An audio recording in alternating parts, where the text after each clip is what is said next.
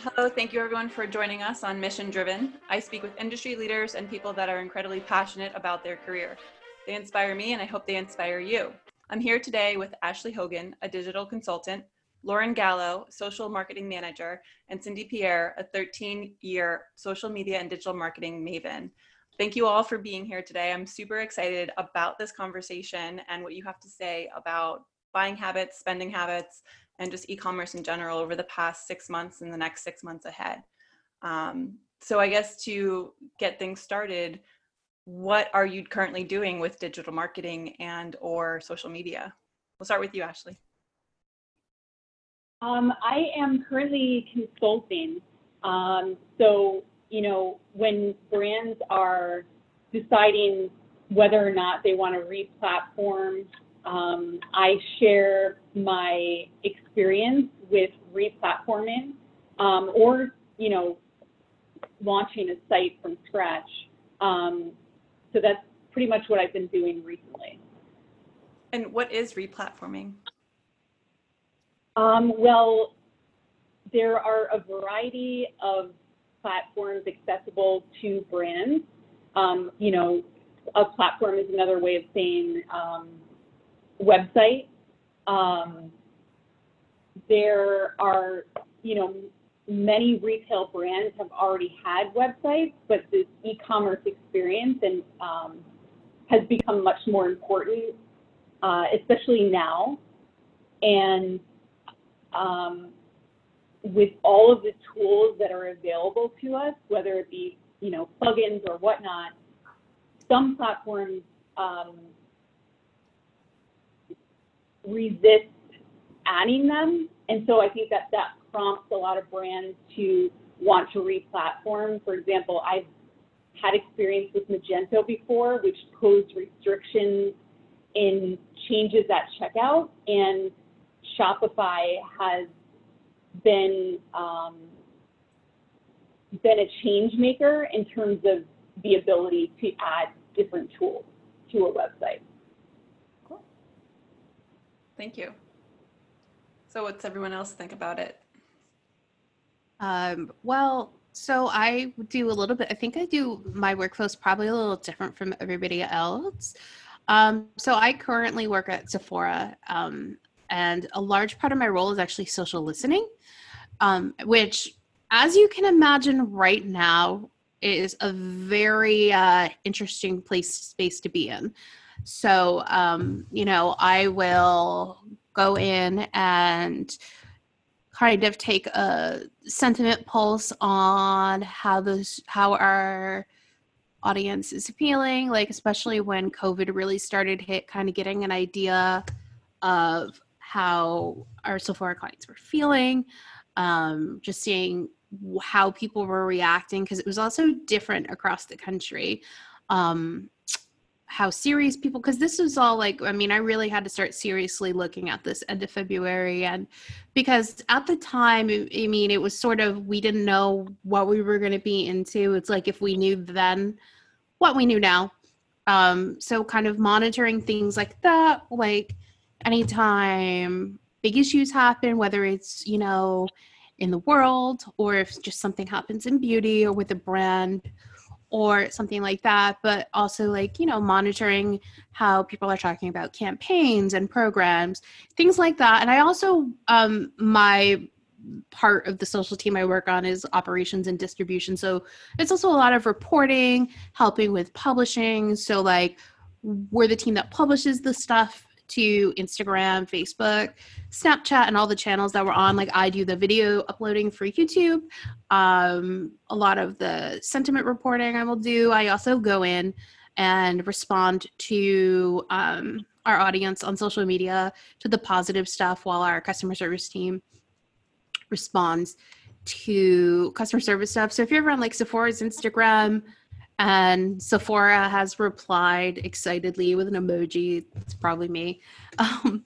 And also just keeping a lot of what I just do on top of that for my own personal interest and for work is I keep an eye on what's going on in the beauty community, what's going on in the beauty industry, trends like that. And right now has been interesting because TikTok's become really, really huge in our space.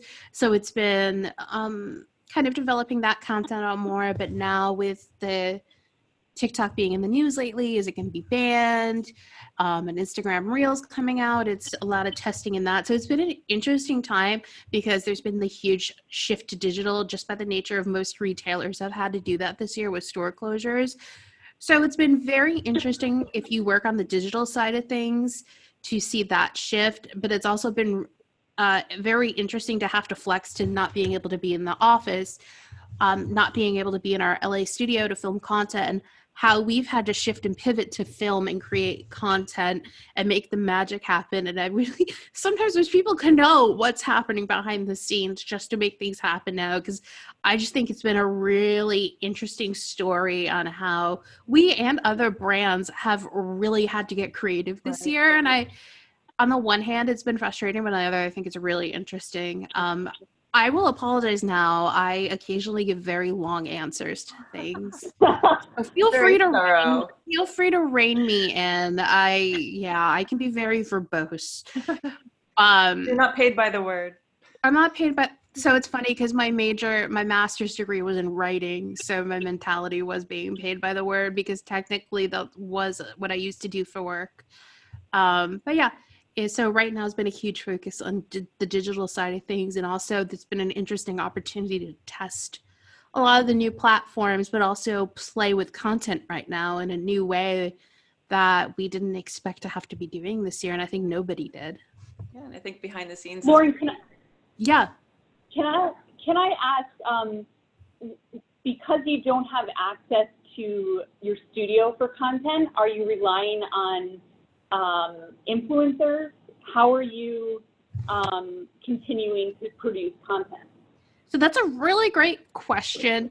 I know how we're doing it and how I know how a lot of brands from what I've seen had to do it is we're shooting at home. Our content creator who is fantastic. Her name is Carla. Adore her. She's amazing. She shoots a lot of like our story content and things like that. So she's been actually doing that from her apartment, which is nice, but she has like a great color scheme for that. Like she has very minimal, beautiful white space. So we've been shooting a lot at home. Our beauty directors have been shooting at home. Our video manager, Melinda, who's fantastic, who's been featured in a lot of content, she'll shoot from her house, so we're shooting from home and making just our content production team is just making it work. Our influencers, our Sephora squad are shooting from home. It's been a shift. And because like, obviously everybody knows what's going on, I think for all brands who've had to pivot this way, people have been really understanding. And in an interesting way, I think it's also just bring this really great, more humanizing element to brands because you're seeing people who work for the brands. You're getting to kind of see in their home, maybe see in their bathroom. And like, I think that stuff we kind of all joy is like seeing behind the curtain. Right. So it's had its challenges because, you're not in a fixed setting with fixed lighting and audio. Obviously, like our content, like our director can't be there in the room. Right. The audio people can't be in the room. Well, the director's on Zoom. Another Lauren, a really great director. But you do what you got to do. You make it work. You use technology, and people have been really forgiving right now, and that's kind of awesome. And it's been really interesting to see how that content has been doing because it's like after this movie, when it's over, it's like, hey, maybe we just keep doing a couple people from videos homes. Who knows? Building a bigger talent pool. I think kind of listening to the both of you guys and thinking about what we've been doing, I agree with you. There's definitely been a heavy reliance on digital, and really because of that, there's been an uptick in content needs and an uptick in kind of all of the technology we need to kind of power our website, because ultimately we are now shifting 100% of our traffic and all of our marketing initiatives to hit our websites.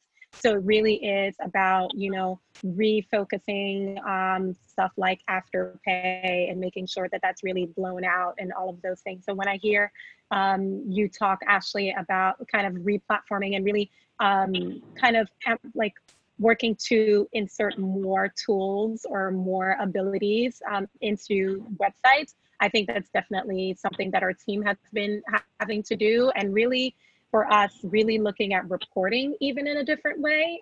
So that's something that's kind of impacted. And for currently, I work at a jeans company. So for us, interestingly enough, we already had an aesthetic, which I know is very different from beauty, where as a Gen Z brand, it is about really shooting people in their bedrooms, or really them taking a hold and being the voice of the brand. Because what we do is pride ourselves on kind of being the voice of youth. And so youth is not really polished. They are just, their own content creators. And so as for that, it's been, in terms of an aesthetic, hasn't been much of a shift there. I think what we have been doing is really leaning into the feelings of everyone during this time. So really, as opposed to just kind of focusing on surface quippy copy, we really are asking people, how are they feeling right now?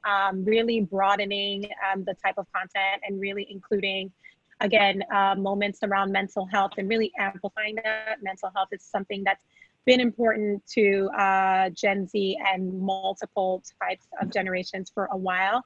And especially with COVID, that really has kind of increased triple fold, if anything. So it's really kind of powering those types of content. So again, similar, I feel like kind of in between the both of you, it really is kind of, again, powering that content, leaning into that, and also working with our website teams and our site merchandising teams to really ensure that the story we're telling on social is kind of represented on the website. So you're kind of understanding your audience, what they need to see and hear. You're authentically responding, whether it's, Lauren messaging back, or what your stories are throughout. And it's interesting that you mentioned mental health, because in the beginning, all the companies that I shop with had huge sales, about self-care and being cozy at home and athleisure and all of these wonderful buzzwords. So, how have you seen marketing trends change towards either self-care, or maybe even clearing out the inventory that you had planned for a spring season? All of that combined for both the company and for the consumer. I'm actually interested, and I don't know if you're able to provide any insight, because there's kind of two ways of kind of approaching COVID or approaching this time. There are people that lean in and want to be their best, most amazing selves. And that means makeup every day. That means they're still kind of making sure that they present themselves a certain way. And there are other people who feel very free from that. And so they are cozier, more au naturel. I think for us, especially with kids, or young people, I should say, you're representing both. You're representing people who just want to wear sweats, and that's okay. And you're representing another fraction of people who say they want to feel, as normal as possible, because of all of the noise that's going on. So for us, we definitely leaned into both ways, just saying, okay, if you want to wear sweats, that's great. If you want to wear jeans, that's great. Like, whatever you want to do during this time is great. You don't have to read a bunch of books. If you want to, you can. Like, basically who you are is just fine. So that's kind of what we've leaned into. So wanting to hear from you guys of like what you guys leaned into. Maybe Lauren. First of all, can I just say I love that, because when this all started, I got very overwhelmed with what has been called performative productivity in quarantine, feeling like just, and this is such the nature of social media, seeing all these people pick up all these hobbies and being like, oh, well, maybe now I have the time. I can go back to my French lessons and Duolingo, and oh, I'm going to do all this stuff. I'm going to start working on my blog again that I haven't worked on in like a couple of years. No, I haven't done anything. It's like, the thing is, and this is what I had to reconcile with myself. It's like, dude, even though you're not commuting like an hour each way into San Francisco, you're still working a full day. Right. You know, you're still dealing with being basically, because I don't leave my apartment right now. I'm just like very paranoid, which is kind of awful. So I'll go outside and I'll walk next door. But I think to answer the question though, and not get too long-winded, is I think we and many brands from what I've seen in the beauty space have sort of leaned in. There are the people who aren't wearing makeup right now. And you know what? That's fine. It's not comfortable from having done it, wear makeup under a mask sometime. And if you're not going out a lot, if you don't have to be on Zoom a lot. I always put lipstick on and then my mask. I'm like, oh, I forget too. I love a lip. I have been 100% guilty of doing that because it's just like you're an autopilot. I'm an autopilot. Half the time when I do my makeup, I set out what I'm going to wear makeup wise. And I do it. But so we have, you know, I think in the beauty space, there's across all brands, there is the consumers who they're not doing makeup right now. And, you know, honestly, skincare and hair have had a pretty good uptick right now. I mean, skincare has already been having like a really good uptick the past couple of years, but hair is, I know at least is been doing really well, you know, because I think hair is one of those things where it's like, you can change it up every day if you're getting bored. And it's like a very easy, like almost free, basically way to do something, just to make yourself feel different every day and feel good. And especially, I know there's a lot of people, including my own friends, who have been playing with crazy colors right now because they can do it for the first time because they're not in office. But then, you know, there's the, you know, people who still want to do great looks and they want to know, okay, how do I do makeup with a mask? And so I think what we've been doing, and I know what a lot of brands have been doing, they've been speaking to all those types of people right now, like the person who's gonna wear the sweats, chill at home, but maybe wants to like do a face mask or do a hair mask, or the person who's like, I gotta go out, I gotta wear a mask, but I want to have like a pop and eye look. How do I do that? Or how do I maskne? Oh my God, that's a huge topic in beauty right now, is how to deal with maskne, which in some cases, just to get a little technical, it's not technically acne. In some cases, it's probably dermatitis, or it's just kind of irritation. And for some, it is actually probably making blemishes worse. But it's how do you deal with that? Because you have to treat it a little differently. Because normally, when you treat blemishes, you're not wearing a mask on your face, trapping in moisture. So it's trying to figure out how can we share ways to do tutorials. Because we, I know our brand, we put out a video every day. And our content is constantly hinged on tutorials.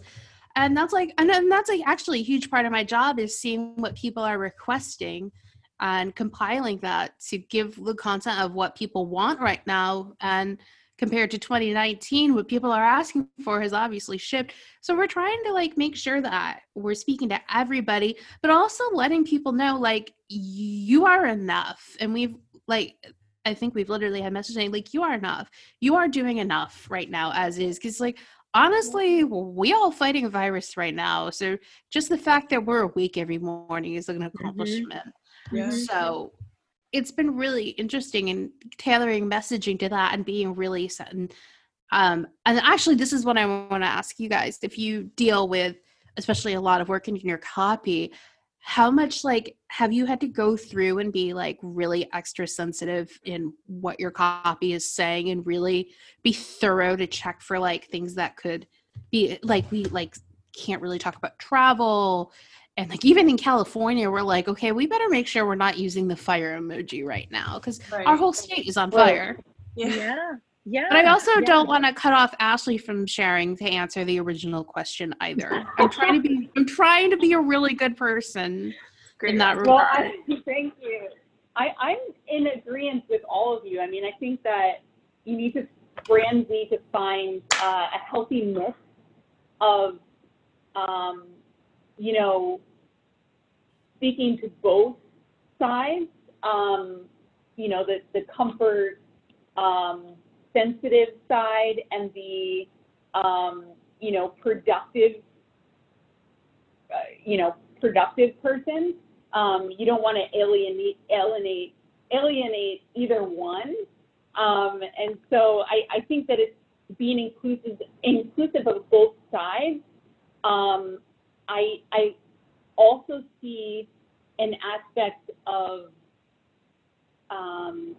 learning that's happening and teaching from brands where it empowers their consumers to take advantage and learn. And I think, Lauren, you were talking a bit about that. It's like a teachable moment kind of thing. So a while back, I want to say it was probably April, and I forget the influencer, so I guess she's not that influential. She was at the computer with the ring around her doing a makeup tutorial with a beautiful new palette, and she takes the palette and she takes a color, puts it on, takes another color, and she's like, this is how you put makeup on in quarantine. And she smears her hand down, smears it on her face, gets up, and she's not wearing pants. Oh, I really wish I knew who that was, because I want to watch that. And I'm just like, that's amazing, because we're all feeling that way some days. You want to put real clothes on or real makeup to feel a certain way, fine. But it's okay if you don't, and it's okay if you don't want to wear pants every day. I agree.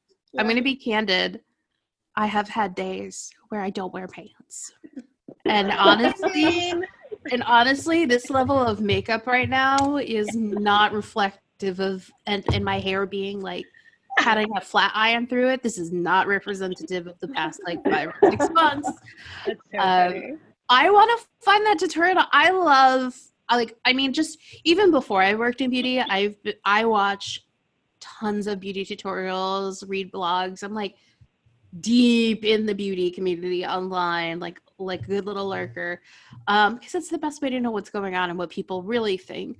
I love tutorials, and I think everybody, including influencers, have had to get real scrappy and creative.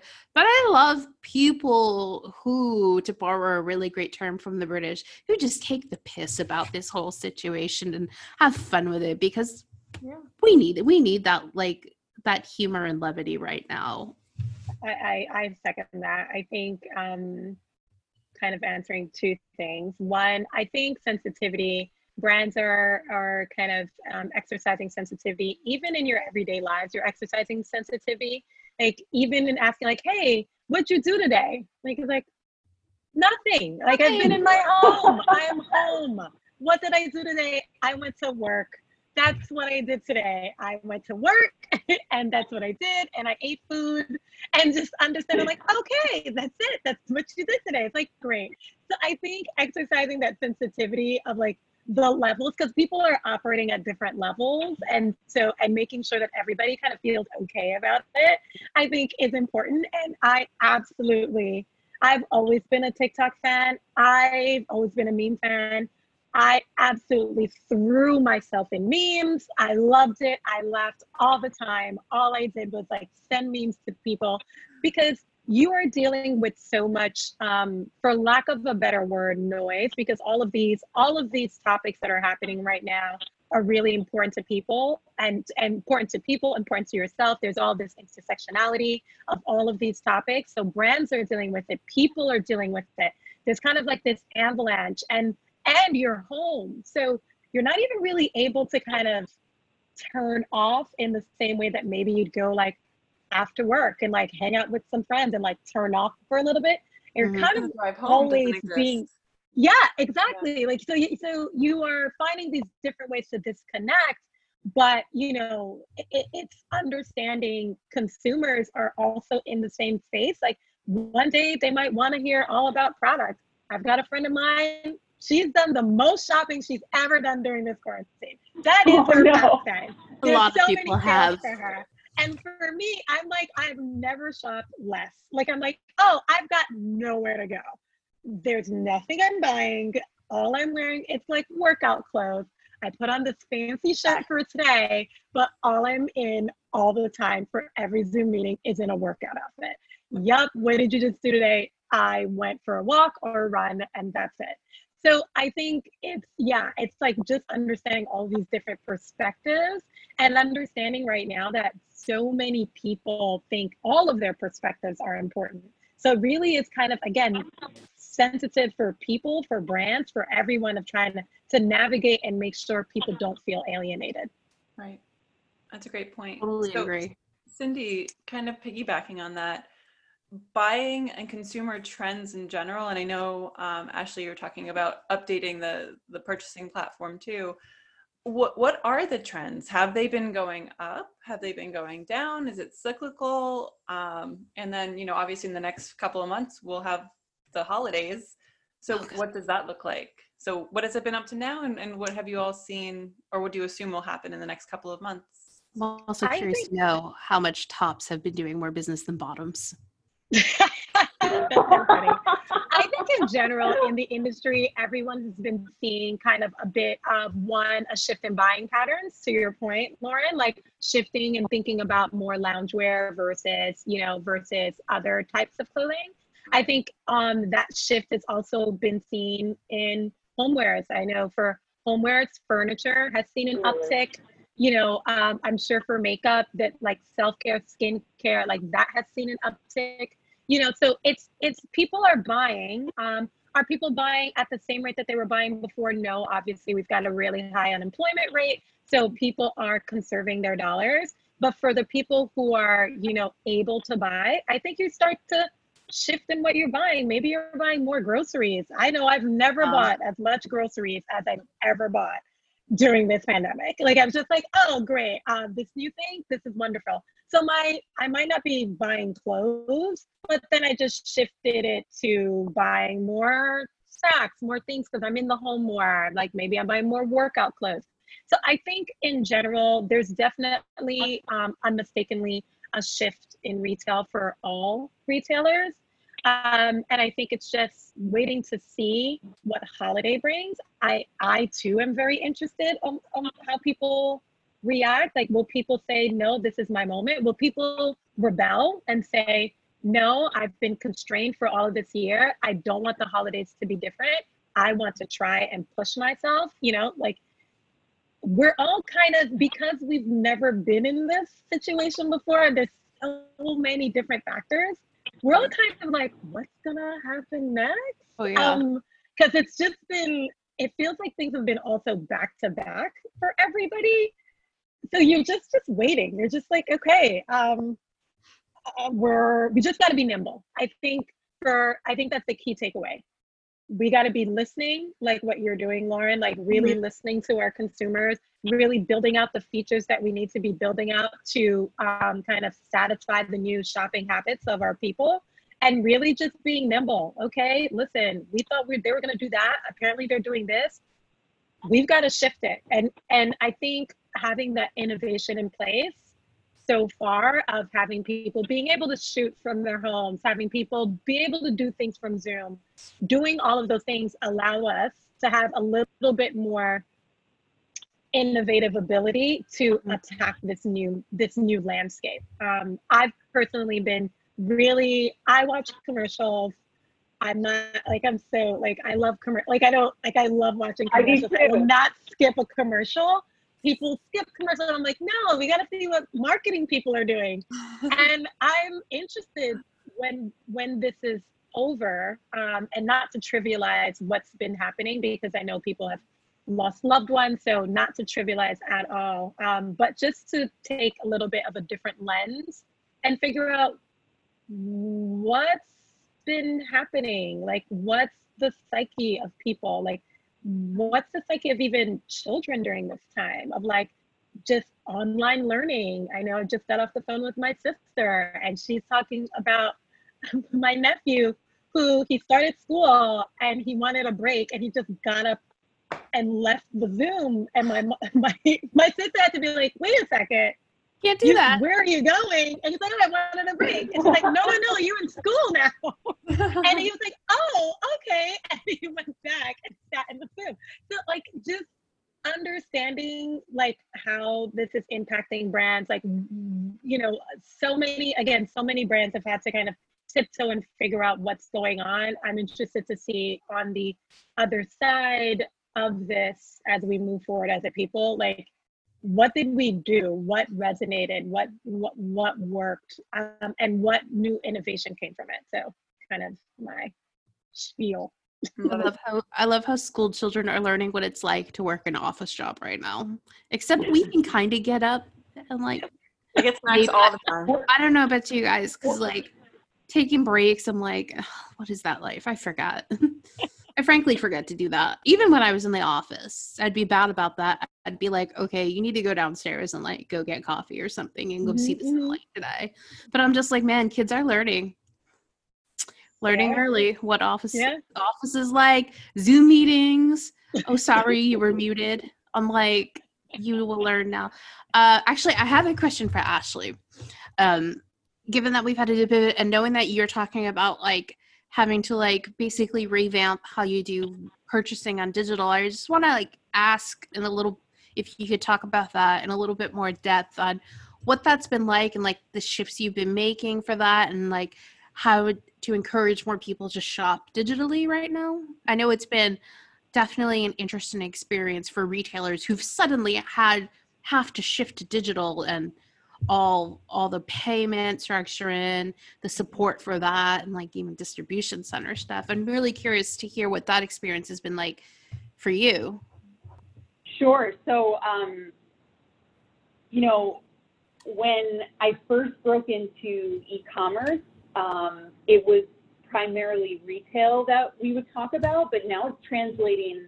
It's so interesting because it's translating to many different industries. And what I see a trend in right now is a heightened importance on logistics and operations, and the aspect where brands are now wanting to refine, you know, the back-end system inventory and making analytics more accessible within the particular platform. Shopify is a good example of that. But really, the next thing of great importance, and especially because the holidays are, you know, I like to say that July is the onset of holiday, of prep for the upcoming holiday. Yep. If you were going to say how, like 6 months before is. Yep. Sometimes before that. Yeah, it was June with us, Lauren, right? Yeah. Okay. Oh, no. Holiday starts like for some brands, people are already starting to ideate holiday in March. And Wow. if you do a lot of marketing on Pinterest, they're always like, start thinking of things in July because Christmas in July is real on the Pinterest. Yep. Anyway, true. Sorry, Ashley, keep going. No, I'm pretty much all set there. I just, you know, it's very interesting to me that, you know, topics of the post office right now are everywhere. And, you know, I wasn't aware that the post office did more than, you know, FedEx and UPS together. I mean, I wasn't aware of the broadness of that. So I think it'll be interesting to see as we go into holiday with the pandemic, how companies are going to change their logistics, really. Yeah, I feel like with everything going on between COVID and I know with a lot of people who are in retail and they have like their warehouses and their distribution centers. I mean, I have to imagine that's got to be a challenge because you've had to probably change how people are working in there, whether it's putting less people on shift or, you know, doing these things to make it safe, which is going to add more time. But it's like, you know, we want to make sure people are safe. But it's really interesting how like between the COVID and like what that's looking like for warehouses and distribution centers, because now suddenly everything's had to move to accommodate such a larger influx of digital purchasing than we would have seen normally in the year. And then now on top of that, what's happening with the Postal Service, which it's really interesting how the United States is finally getting an education on just like how broad the Postal Service services are. I mean, I've kind of known as someone who's like had to do a lot of mailing back to the East Coast now since moving and moving a bunch of times in general. it almost feels like holiday with all of these things is going to be like you're in the final level of a video game and you've got like all the Goombas and everything. I'm old, so Mario. I remember when original Mario came out. My video game references are very out of date. Nintendo in use like around 1984. I was alive. I was one, but I was alive. It almost feels like it's going to be the final level of a video game with all of these challenges that we have to go through.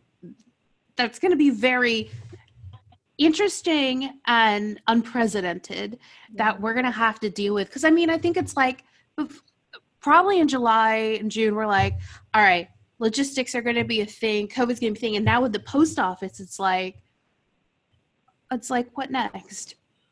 What next? No days are the same. And it's like, man, I feel like brands who really rely on like online sales and just like mail and shipping it's like, if this isn't a marathon of resiliency, I don't know what is right now. I'm like, what kind of, sorry. No, go ahead. I was done. I was just like, this is me just going in my head, oh God, what is holiday going to look like for reals? I think we're all feeling that. Yeah, I think kind of to that end too, just thinking about kind of the smaller mid-sized businesses. I'm thinking about, I had to really learn the post office because I worked at a small brand. We had a warehouse in the middle of like middle America, and we had things that were often less than 2 ounces. Like it was just like really light items. So it actually made no sense for us to do FedEx. Like FedEx, so it's like a mixed system. So I would say as much as 75% of our orders went through USPS. Like it went through priority mail, and that was still lower than doing everything through FedEx. And so I think about those businesses, and for that to be taken away, like what do they do? How do they sustain themselves if they are just, again, people who can't sustain, like who can't really bring on FedEx for all of their shipments, or who can't bring on FedEx at all. So I think, there's a few different kind of implications on, as we watch to see what happens with the Postal Service, like what happens to those really interesting small to mid-sized businesses that are relying on the Postal Service to kind of live. I think that part of the conversation is being lost, like a little bit, because we are focusing on the bigger companies, and the bigger companies ultimately, honestly, it's an inconvenience, but it'll be fine. But outside of the everyday person, what about that small business that might be helping out the community, that might be helping out, that might be forging growth for their town? Like they're going to be impacted as well. So yeah, it's going to be interesting kind of just watching to see how that unfolds. Yeah, because there are a lot increases. Yeah, because I know there's a lot of mid-sized to smaller, like indie D2C, like direct to consumer, for those who don't know listening, beauty brands and like jewelry brands, and a lot of those types of apparel and brands who rely on priority shipping because priority flat rate is cheaper to do, and it's easier to handle. And it's like, those are already businesses who are in a tough time, or maybe not a tough time, but like, I mean, because they're online, they've kind of had a little edge over it, but now you're competing with everybody on online sales. And now to basically have your main mode of distribution, like mess with it. It rustles my jimmies, because even like brands, like I'm just going off how I've gotten orders. I love the rest of my jimmies. Sorry, I just need to say that I really love it. That's hilarious. So by the way, speaking of memes, that's actually a very lesser known meme that I am a big fan of, is the rustling of Jimmy's meme. And I don't know if it's like a Reddit thing that Tumblr latched onto. I don't know if you've ever seen it, but I love the variations of like Jimmy's arm wrestles. Okay. It does really rustle my jimmies for smaller brands, because I know, or even like ColourPop, for example, I've gotten a lot of orders from them via USPS, MeUndies, which I have an order eventually coming right now. USPS, my friends, one of my friends in LA this year just recently launched her eco-friendly, sustainable fashion label, which she's it was what her original product release has pivoted. So now she's actually putting out really great, very eco-friendly, sustainable face masks that are made of like lyocell tencel, which is one of the most sustainable fabrics you can use. All produced in LA. For anybody interested, I'll give her a little plug. It's Stellari. You can find it on Instagram, shop Stellari. I can't imagine what that, I haven't asked her, but I'm like, I know that she does a lot of that through the mail too, I believe. And I'm like, and I have friends who've started like earring businesses, mail. I mean, when I was at eBay, what do sellers mostly use? Monica? Mail. So it's those small businesses who use platforms like eBay or like Etsy, which is actually one of my low-key favorite places for Christmas shopping. And I'm just like, the sheer, when you really sit and think of it, is mind-boggling of how much more this is going to hurt businesses that are hurting right now. So I guess another question I've had as we're talking here, how much of what we're doing in regards to marketing and reaching different audiences, how much of that is sustainable? So, I mean, you're creating content from home, from your bathroom. You have people getting very creative with how they push out stories, reels, TikToks, all of that. So there's a true level of authenticity. And I mean, this conversation is even super authentic because we're all in our space, right? So how much of it is sustainable in your opinion? I think for beauty, it's going to be fine. I think for beauty, it's going to be pretty sustainable just by the nature of beauty, which easily translates to being in the home and in the bathroom. And luckily, because there's so many categories and so many things to talk about, I think there's always a way to have the content come out. And if it's not like your brand producing the contents, like if you're a retailer who has partner brands, you can ask them for content as well. Because I know like Sephora and Ulta and Credo and like Macy's and whoever, now granted, I don't know totally how they do their content, but it's like you'll have the mix of the content you shoot and produce, and then maybe you'll ask the brand for their own image assets. So like you're always gonna have a stream of content. So I think at least in beauty, it's gonna be pretty sustainable. I'm actually really curious to know from Cindy how that looks like for you. We're working in like apparel, I think for like kind of more with the niche. Is this a smaller brand that's like Gen Z focused? It's a big brand. It's a big brand that's Gen Z focused. I think in general, yes, it is. I think it's actually super sustainable. Send clothes to influencers shoot in their own space, send clothes to real people will shoot in their own space. So I think it's sustainable from that end. I golf at the sustainability question because of the amount of content that's now being demanded. I think oftentimes a lot of companies have very lean content teams. And for the amount of content and the amount of platforms that become more and more relevant, it really becomes, how do I continuously power good content all the time, right?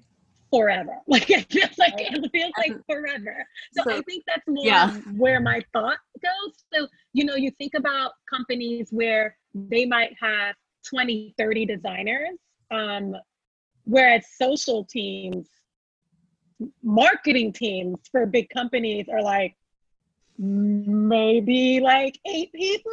Like eight. Maybe 8 people, like maybe 8 people. And you're working with, if you're international or global, you're working with global teams, but still in your hub for an organization, and this is across multiple organizations, there's never enough marketing people for the amount of content that you need to produce, for the amount of audiences that you need to address. So I think as we continue down this route of like, again, I think about the amount of content that we produced last year, which was it was like 150% more than the year before. And we are this year producing 100% over that 150. Like, so it's like, okay, there's gonna have to be some sort of like moment where I think for fashion brands in particular, understanding the importance of social media, understanding the importance of just digital touch points, that we're gonna need to, and understanding we're gonna need to power our teams and grow those teams more. And so, yes, we understand teams like performance marketing are really important, and we've got like maybe 35 people there, but we also need 35 people creating content, like, you know, and really being able to understand and be nimble to, yes, have that mix of content created outside by your third-party partners, again, be it an influencer, seeding, or, you know, whatever you're doing there. Maybe you're working with content management or a content agency. But I just think it just feels like you're on a wheel and you're running faster and you're like, okay, but then it's like, oh, TikTok, okay, now Reels, okay, now and this, like, oh, and Thriller, and actually we don't know who's going to win. I just learned about that yesterday. Who's gonna win? We don't know who's gonna really be left standing, but just understand you need to be on all of them 100%. because it needs to be different. So like, and all of them to the extent of, again, what makes sense for your audience. But I think that's kind of where I think about the sustainability message of like, okay, like, again, we understand, and the rate at which people are consuming content it's faster.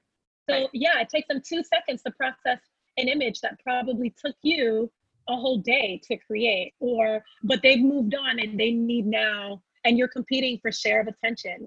So like, you need to unfortunately keep powering that because they're gonna forget about you because there's someone else that's pushing out 3-4 times a day on different platforms, and it's different, and it's breaking through. So I think it's that's where I think about from a sustainability. I think, yes, we've definitely, I feel marketers across industries have shown that they're able to make this work. I think it's helped us shift the idea of everything needing to be polished, everything needing to have a whole production crew involved. Maybe you don't need a production crew. Maybe you just need someone just helping the person understand what technology they're using.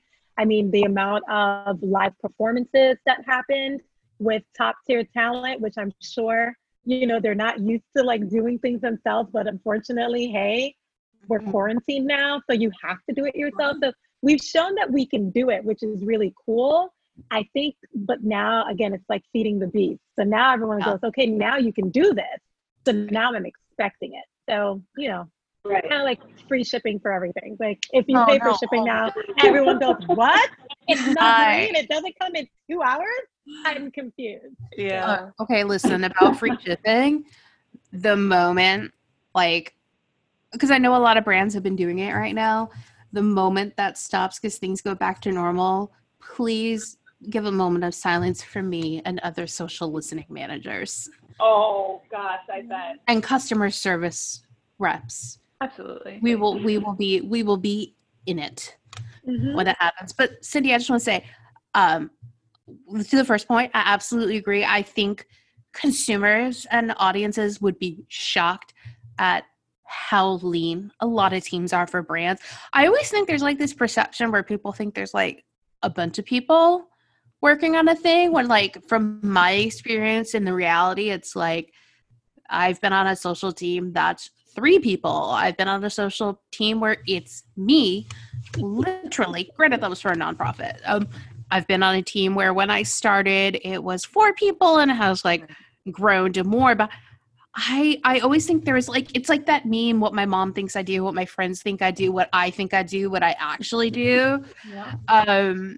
I do think people would be really surprised to know just how few people actually work to get like content out on social, but also the time consumption. Like I've seen my colleague who's our content creator, like I've literally been on Zoom with her while she is working on even just an Instagram story. It was like this image of like a lip mask and just kind of melting it to the right texture. That 15-second clip took, I think, like an hour to work out between testing and shooting. And it's true what they say that like a lot of people say that for every minute of like video content, there's an hour work that goes into it. And it's absolutely true. So I think people will be surprised at least. I think people would be really surprised at how long it would take to even produce like a 15-second IG story frame or an Instagram in-feed 60-second video. IGTV, don't even get me. Haven't been in IGTVs. Like, it depends on the person, but I think I've been in an IGTV video that was maybe 15 or 20 minutes that I think took like 2 hours to shoot, maybe. Granted, I had notes, so I said my talking points really fast, but I think it depends on the person because it can be like a 2 to 3 hours shoot for 10 minutes of content. I'm jumping in for 2 points. Cindy, you know, to your point with content creation teams being so lean, I mean, that's where I found my niche, right? And large companies hired us to do massive amounts of content because it needs to be done. And so they can operate lean and they can operate very independently and then have us, you know, offload the content. And that's become such a huge part of my business through the pandemic, right? As people have more products and they want more exposure. But then to your point too, Lauren, where we're posting on Instagram, whether it's a story or Facebook, whatever platform, they're like, oh, it's just a picture. It'll take 2 seconds. Why does it cost so much money? And I'm like, well, you know, an infographic, for example, can take all day and there's research behind it. And now if we're doing something that's animated, forget it. It's much longer. And some of my clients will say, well, I'll do it myself. And I'm like, okay, that's fine. You know, we'll be here if you need help. And, you know, 2 weeks into it, they're like, Monica, now we're 2 weeks behind, catch us up. So it isn't as easy as what it looks like. I think the beauty in marketing is making it look easy, just like in sports. Right? You watch Roger Federer and he's acing and making these wonderful plays and it's just so easy, but how hard do you have to work to get there? And it's still doing the work to get that result. So I'm glad I'm not the crazy one who sees this, that you guys are also seeing it in your industries as well. Oh, definitely. Let me actually, what's your take? Give audio, Ashley. I was just going to say the other component is budget. In regards to content, I've worked for both large and small brands, and the budget that is required for content, especially now, is huge.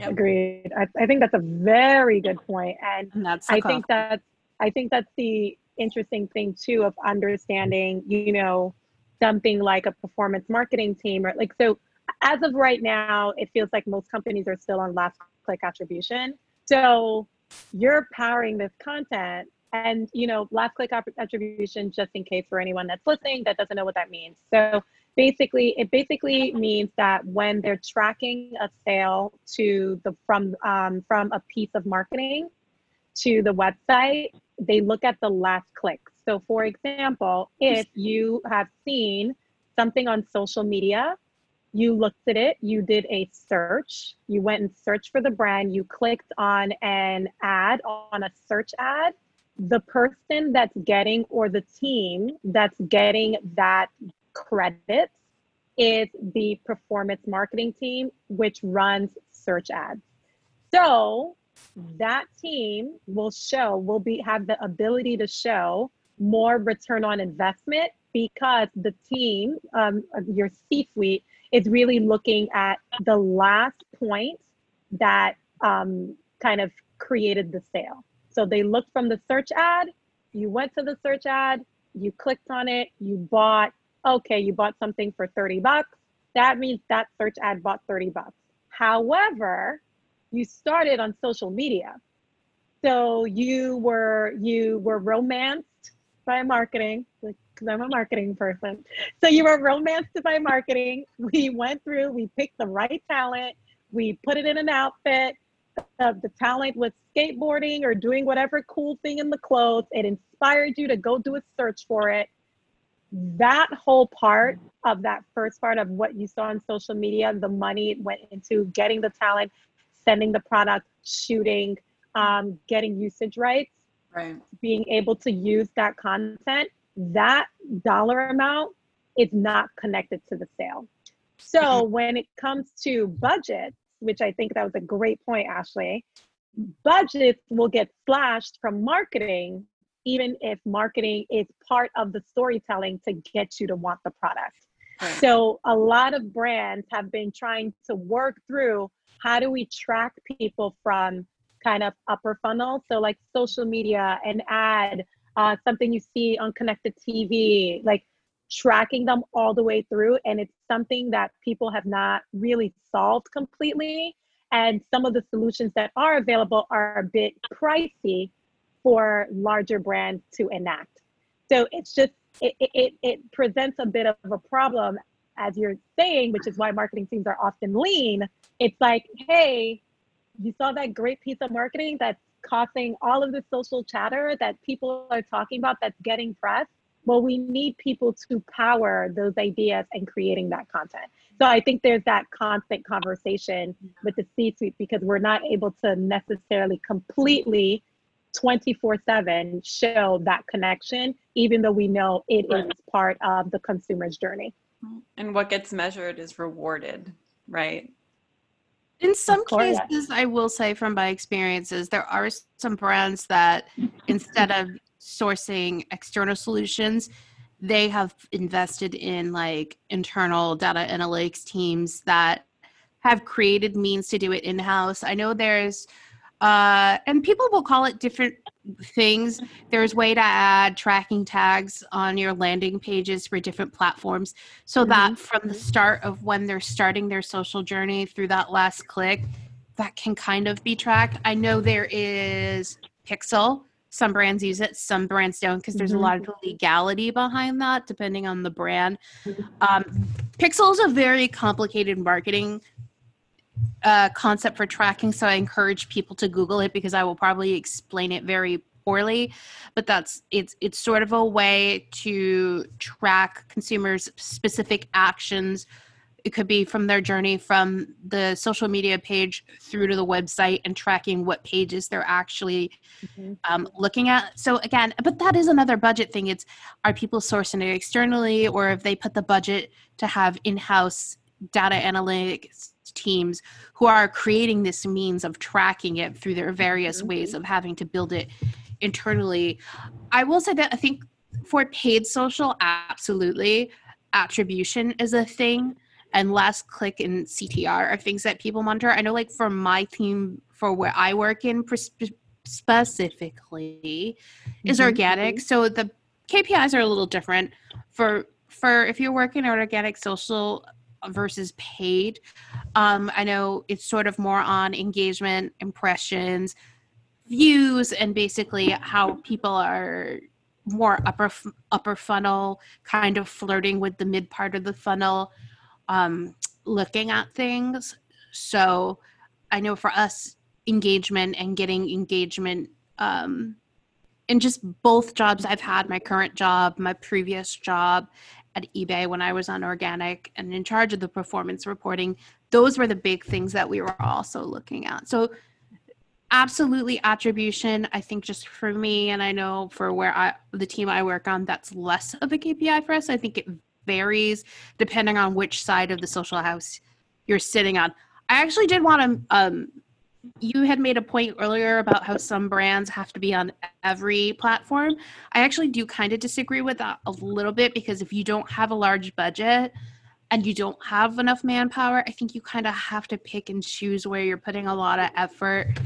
And with some platforms, do what I call keeping the lights on, where you're just kind of repurposing some content. Like maybe for your brand, Instagram does really good, but Snapchat is so-so. It's like you're probably just going to reuse your images and your copy on Snapchat, but not like actively create. I do think that can be a trap in some ways. I think some brands do have to be on everything, but I think there are some brands who think they have to be on everything, but ultimately don't have the bandwidth, the resources, or the budget to create content for that. And I think it's a really important to find your balance. And that's when you have to look on the data and know where your audience is and where to put the most bang for your buck. And especially now with things being lean and you not being able to probably have the resources you had last year logistically and in studio, in office, like in photography. And you have to sustain it, because the worst thing is seeing, oh, the last post was a month ago. What's happening? Oh, yeah.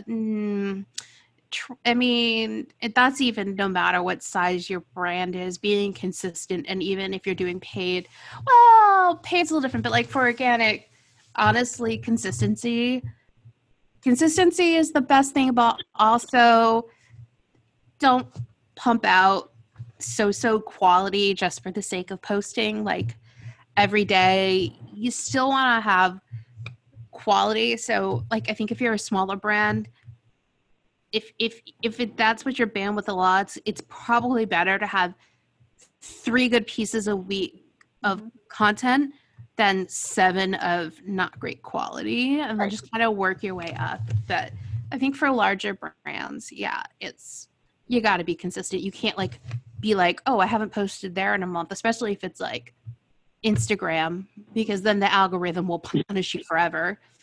Like YouTube, I think a little different because you can have your back archive. Facebook, depending on who's still on Facebook these days, you at least want to be posting like a couple times a week, maybe not every day. I think Instagram is more the everyday channel. Yeah. Yeah. I think TikTok's a little forgiving. Yeah, I was just gonna say, yeah, I agree with you. I think it depends on who your leadership is, because I've worked on organic and they do look at those kind of they look at engagement rate, yes, but ultimately when you're trying to build a case for building a team, they are looking a little bit more on kind of some hard things like traffic and all of those things. So I think it just depends. And I think ultimately a lot of brands, although they understand the power of social, they do definitely want to see it result in sales. I think that's something that's just a common thing. So yes, it'd be great if engagement rate continues to be at its highest, but ultimately if they're not seeing any kind of uptick, even if it's something where you work with your analytics team to kind of figure out, okay, there were no other modes of marketing happening during this time, but we do know that this talent wore this shirt and we've seen some incremental lift there. You're still having to showcase that, so that to make it more of a compelling argument for you to either get that increased budget or kind of get that increased manpower. So totally agree with you there. I think it just kind of depends on leadership. It's something that often organic and paid, they kind of look at those metrics. But yeah. And also I think it's just important, like if you are in a company where your organic social team might be a separate team or in a completely separate organization in the company than paid social, like if you are 2 separate teams, make sure you have a good synergy, because you're realistically your workflows parallel and wrap around each other. And I think, that's very important too. And that's to point it out, that's where that synergy can help with the whole budgeting situation. Because playing together and making sure that there's enough workload budget and that everything can be done. And it's not like 2 people, because no. Ashley, what are your thoughts on this? I'm in agreement with both of you. I identify with the frustration of marketing sometimes, in that it's difficult to itemize and justify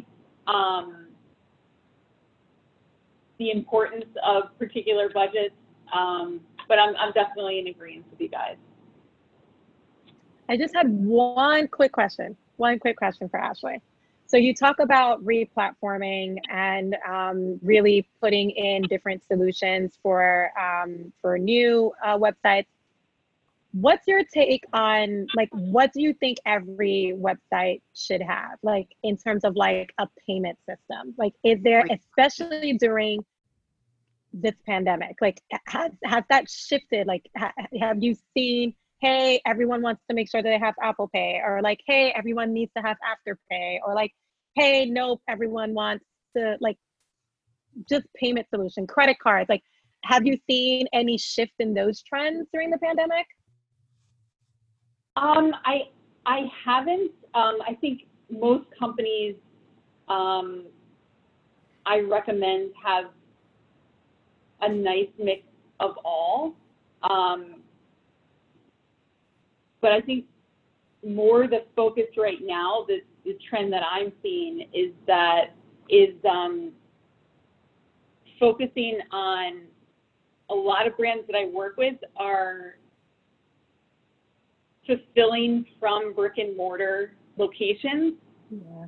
So it's that piece that I'm seeing the big focus on, and making that a more seamless, where the customer doesn't see that it's coming from brick and mortar, if that makes sense. That's a really great point. Do you guys fulfill from brick and mortar? I'm sorry, for Lauren. I think we do. When you buy online, right? It's coming from distribution centers. Got it. Like, I would think like how when you're buying through Amazon, it's coming from their warehouse. You can also do where you order online and I think pick up in store, or the store can order for you, so you can pick up in store. Right. But yeah, I think if you order online, it's coming from a distribution center, not from the store, which has its pluses and minuses. Like right now, obviously it's a plus, but I do know for smaller brands, that's probably potentially how they're operating. Got it. And obviously eBay is kind of a mixture of the two. There's some distribution centers, individual sellers, brick and mortar. I think it's so funny how people, it's really interesting because when I worked at eBay, I had what I thought before, because you actually brought me into eBay. You're how I actually got really into corporate marketing. Thank you. You're welcome. That did not hate me. Oh no, it's been great. I wanted to go into marketing because I used to actually be I was in administration before that. Yeah,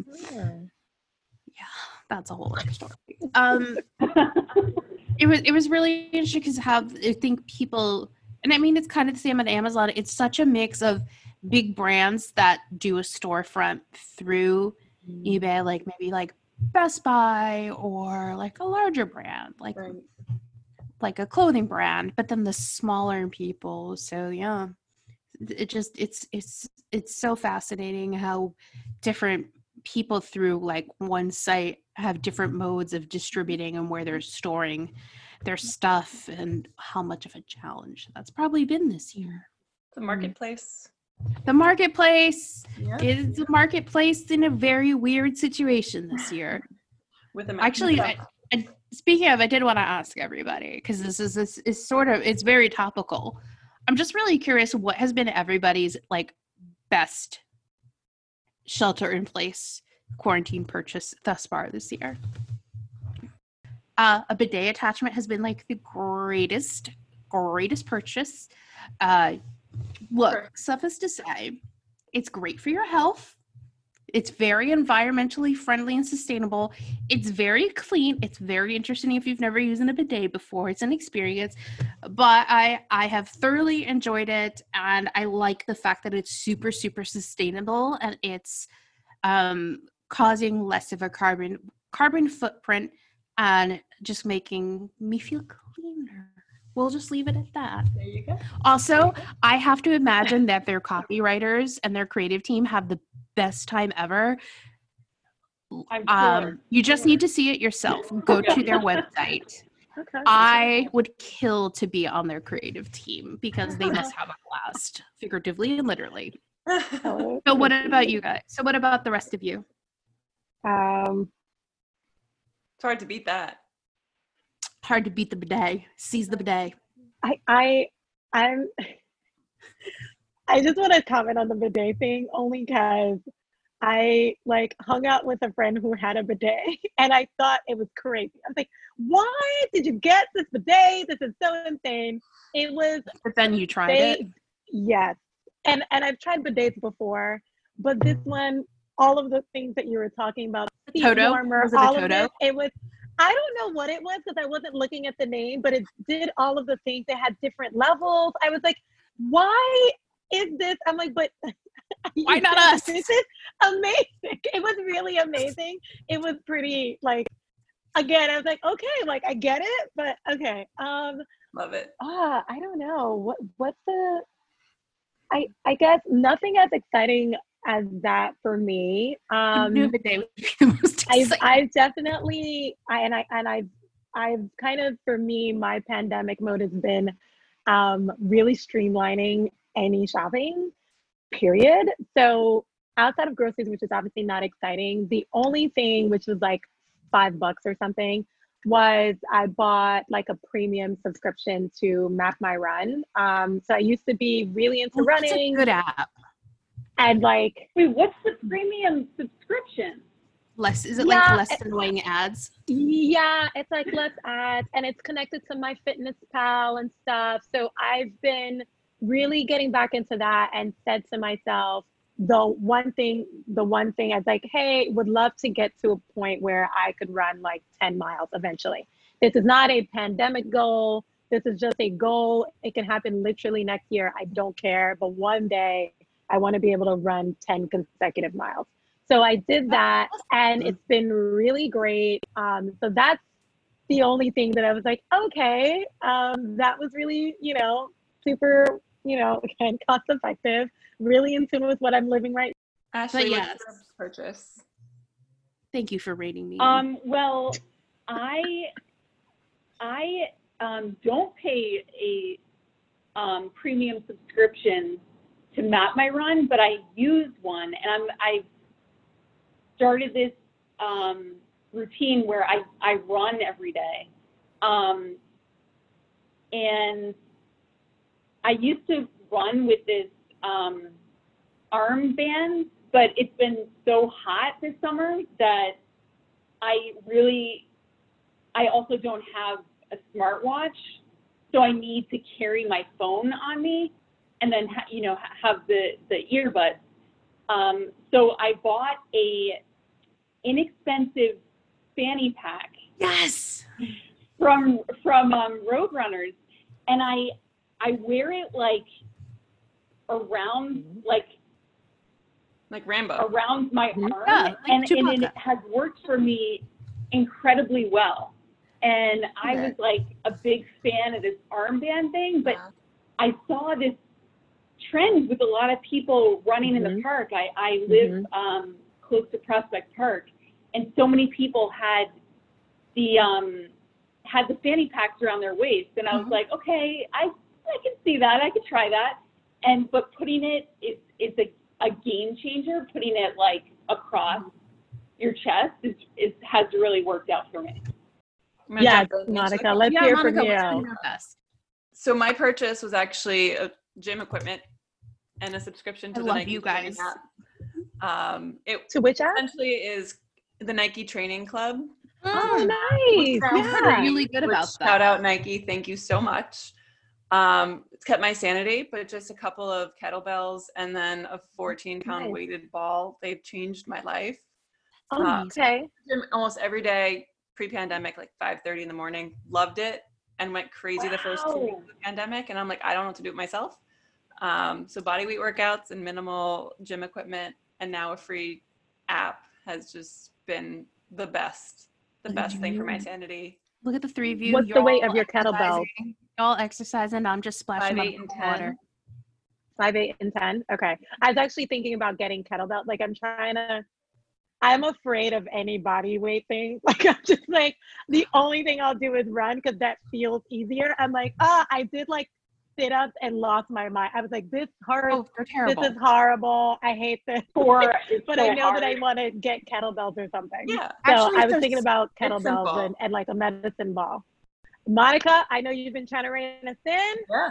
Take us away. Just one last question. I would like you to keep it to a minute or less. I gave you a heads up on this is the Mission Driven podcast, and I'd like to ask you, Lauren, I'll start with you. What is your mission? I mean, for me, like in the terms of beauty, like as someone who's really passionate about beauty and who loves it, ultimately my mission is to connect people with, or just even in general, connecting people with the things that they love and letting them know that for me, community approach is a huge thing because it's a huge part of my role. So basically it's like, you love this thing, we love this thing, let's talk about this thing, whatever level of you are, whether it's being a complete beauty novice or a complete beauty junkie, you have room at the table. Let's talk, let's get you there, and let's find what works for you. I love it. Thank you. Ashley, what's your mission? I would say that right now my mission is tapping into my sensitive nature of reading and perceiving people, whether that be consumers or business collaborators, to inspire innovation. Perfect. Cindy, what is your mission? My mission is creating stories and amplifying stories for diverse audiences. Simple. So simple, but I know it's all so complicated, and you all do fantastic jobs. So thank you for sharing your insight, what you're seeing, the trends, what you're experiencing, even your workout routines and your special purchases. That was fun because we are essentially in e-commerce and retail kind of mindsets. So again, thank you all for being here. And I'll have the notes down below in the show notes for everybody's information if you want to reach out to anybody on the show. And I will talk to you soon. Just a reminder that all the thoughts, opinions, and expressions are exclusive to the person and not representative of any company, brand, or organization.